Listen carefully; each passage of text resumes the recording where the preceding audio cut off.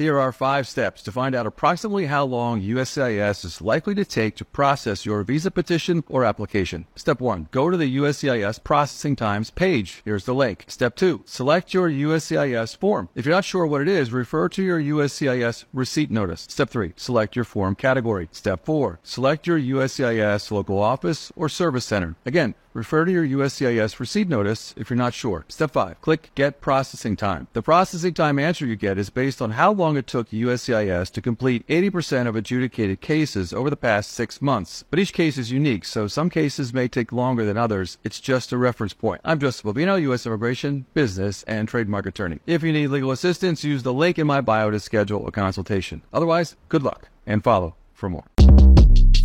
Shortcast Club